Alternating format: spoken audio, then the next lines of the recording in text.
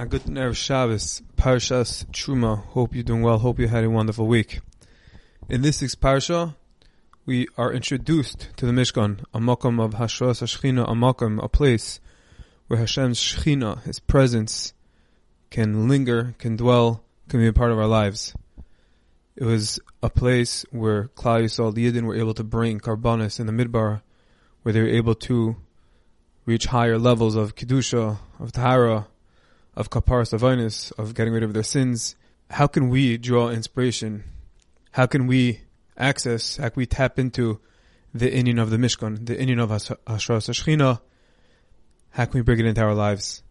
We find, very interestingly, in the beginning of the Parsha, before the Torah, before Hashem actually gives us the commandment of the Mishkan, of V'asul mekadesh v'shachanti b'soichem, we find that the Torah gives us 6 psukim of introductory contributions of Zahav, Kesef, Nechoshes, gold, silver, copper, and then all the materials that were mandated, that were required for every Yid to bring to the Mishkan. And the question is, why is that?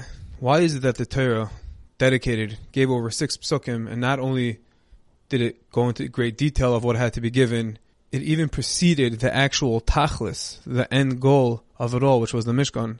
Seemingly, the Mishkan, that should have been the first mention. Hashem said to Moshe, saying, make me a Mishkan. And then afterwards, it should have said how to go about, how to do so, would be to bring the Zav, Kesef, Nechoshes, etc.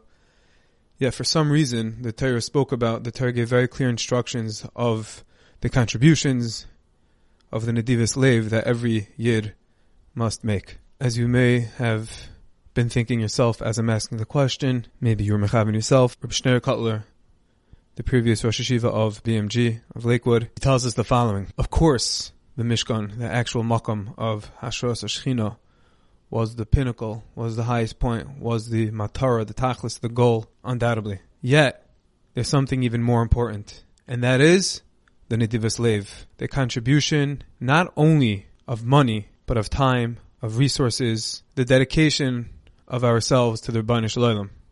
Hashem doesn't really need us to come to the Mishkan. He doesn't need our karbanos. Hashem is the Almighty. Not getting into that now, why we were created, but the point is that Hashem did it as a hatava, as a favor for us to have the Mishkan. And Hashem was telling us that before that, before you can come and enjoy and reap from the makam of Hashras HaShechina, you must realize there is a prerequisite. There's something even more important than that. That is Nedivus Lev. That is giving up of yourself. That is making a real connection, devotion, acceptance of the Rebbeinu Shalom into your lives, into our lives. And only once we have that, once that's implemented, once that's set into motion, only then can we really come and enjoy and relish in the Kedusha, in the Shechina that lies in the Mishkan. This is the reason why, indeed, the Torah starts off with the introductory psukim, how to make the Mishkan, all the materials, all the money that has to be dedicated. This was of utmost importance, because only once we have this, only then can we come to being beneficiaries of Makam Hashras HaShechina. And therefore the Torah gave us this message first, and it put an emphasis, a dagesh, a stress on all these materials, on the Nedivus Lev, on the giving of oneself, of one's resources, of his essence to the Rebbeinu Shalom. One shouldn't err in thinking that this only applies to money, this only applies to certain people, people of wealth, of financial stability, of comfort. This is a tremendous mistake. This isn't a mitzvah. This isn't an aspiration only for people that are rich. Nedivus Lev is not about how much money you have. It's not about how much money you give. It's about giving yourself. It's about realizing that nothing really belongs to us. Everything is a matnas chinam. Everything is from mekadesh Baruch Hu. Everything is only because of his roiv tuvay v'chastai, his tremendous, infinite giving and kindness. And essentially nothing is really ours. Not our money, not our resources, not our stocks, not our real estate, not our portfolios. We don't really own. Nothing belongs to us. It's all Hashem's. And when we're so to speak, good bank tellers, when we distribute money, we use our koiches, use our time properly, that would be a catalyst for Hashem to want to bestow further, for Hashem to continue giving those brachas, that we continue as a conduit to spreading the brachas that He gives to others, helping being Marbek Kavod Shamayim, His glory, His kingship, His sovereignty. And not chas v'shalom that we should take of ourselves and become selfish and become haughty, arrogant, thinking, the midah of a mamlich, it's my strength, it's my work, it's mine. Those are words of a mamlich, and we must stay far, far away from that.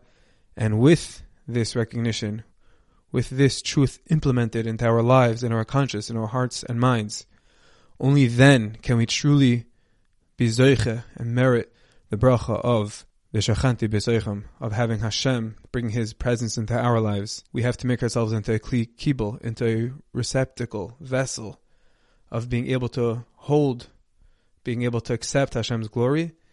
And that only comes once we prove ourselves, once we show that we're willing to give everything up for the Bani Shalom, for His kavod. There's a beautiful story about the Chafetz Chaim. There was a factory owner in the city of Riga. And this factory owner, unfortunately, was Michal Shabbos. The Chafetz Chaim warned him. He gave him rebuke and he said, it's unbecoming and you are going to suffer from the azus, the brazenness that you have. I'm telling you now that your Chil Shabbos is going to cause tremendous harm to you, not only to you and your family, but your workers and to their families. And I'm giving you warning that you should shut down. Keep it closed for Shabbos and you'll merit this tremendous bracha. And this owner, this factory owner, scoffed. He laughed at the Chafetz Chaim, tremendous chutzpah.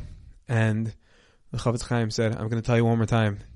There's a pasuk in the Torah that says, Sheish yom tavod, v'asisa kol malachtecha, v'yom hashvi'i, Shabbos Hashem lekecha. 6 days work, and on the 7th day you shall rest. And the Chafetz Chaim explained that the Torah is not telling you this for naught, that you should work for 6 days in order to rest on the 7th. No, the Torah is telling you that if you want to have work for 6 days, that only comes through resting, through Shabbos, through separating from your malacha on the 7th day. But if you don't keep the end of the deal, the 7th day of Shabbos, you're not going to have 6 days of work. The factory owner laughed again and he said, Chafetz Chaim, I appreciate you. I know you're a big tzaddik. Kol tov, hatzlacha. I'm not going to close my business. I'm making so much money. And based on a pasuk, I'm not gonna go insane. I'm not closing down my business. Please leave me alone. It wasn't long after the owner's demeaning approach to the Musar, to the rebuke of the Gadol Dar of the Chafetz Chaim, that the Bolsheviks conquered the city and commandeered the factory.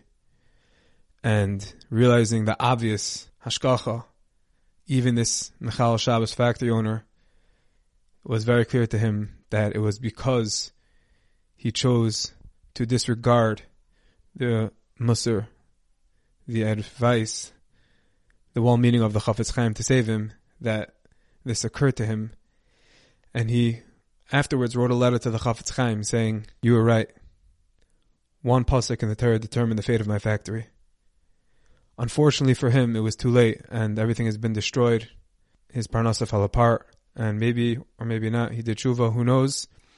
But the point was that there is a direct correlation between how we lead our lives ourselves, how we use the resources from mekadesh Baruch Hu, realizing that everything is from Him, and only then, when it's used properly for His honor, then Hashem will, Hashem, increase the bracha, increase the hatzlacha, and ultimately will be zeiche to the unbelievable bracha of v'shachanti b'soichem, of having Hashem dwell, having Hashem's shechina guide us and illuminate our lives. I thank you for listening. I hope you all have a wonderful Shabbos.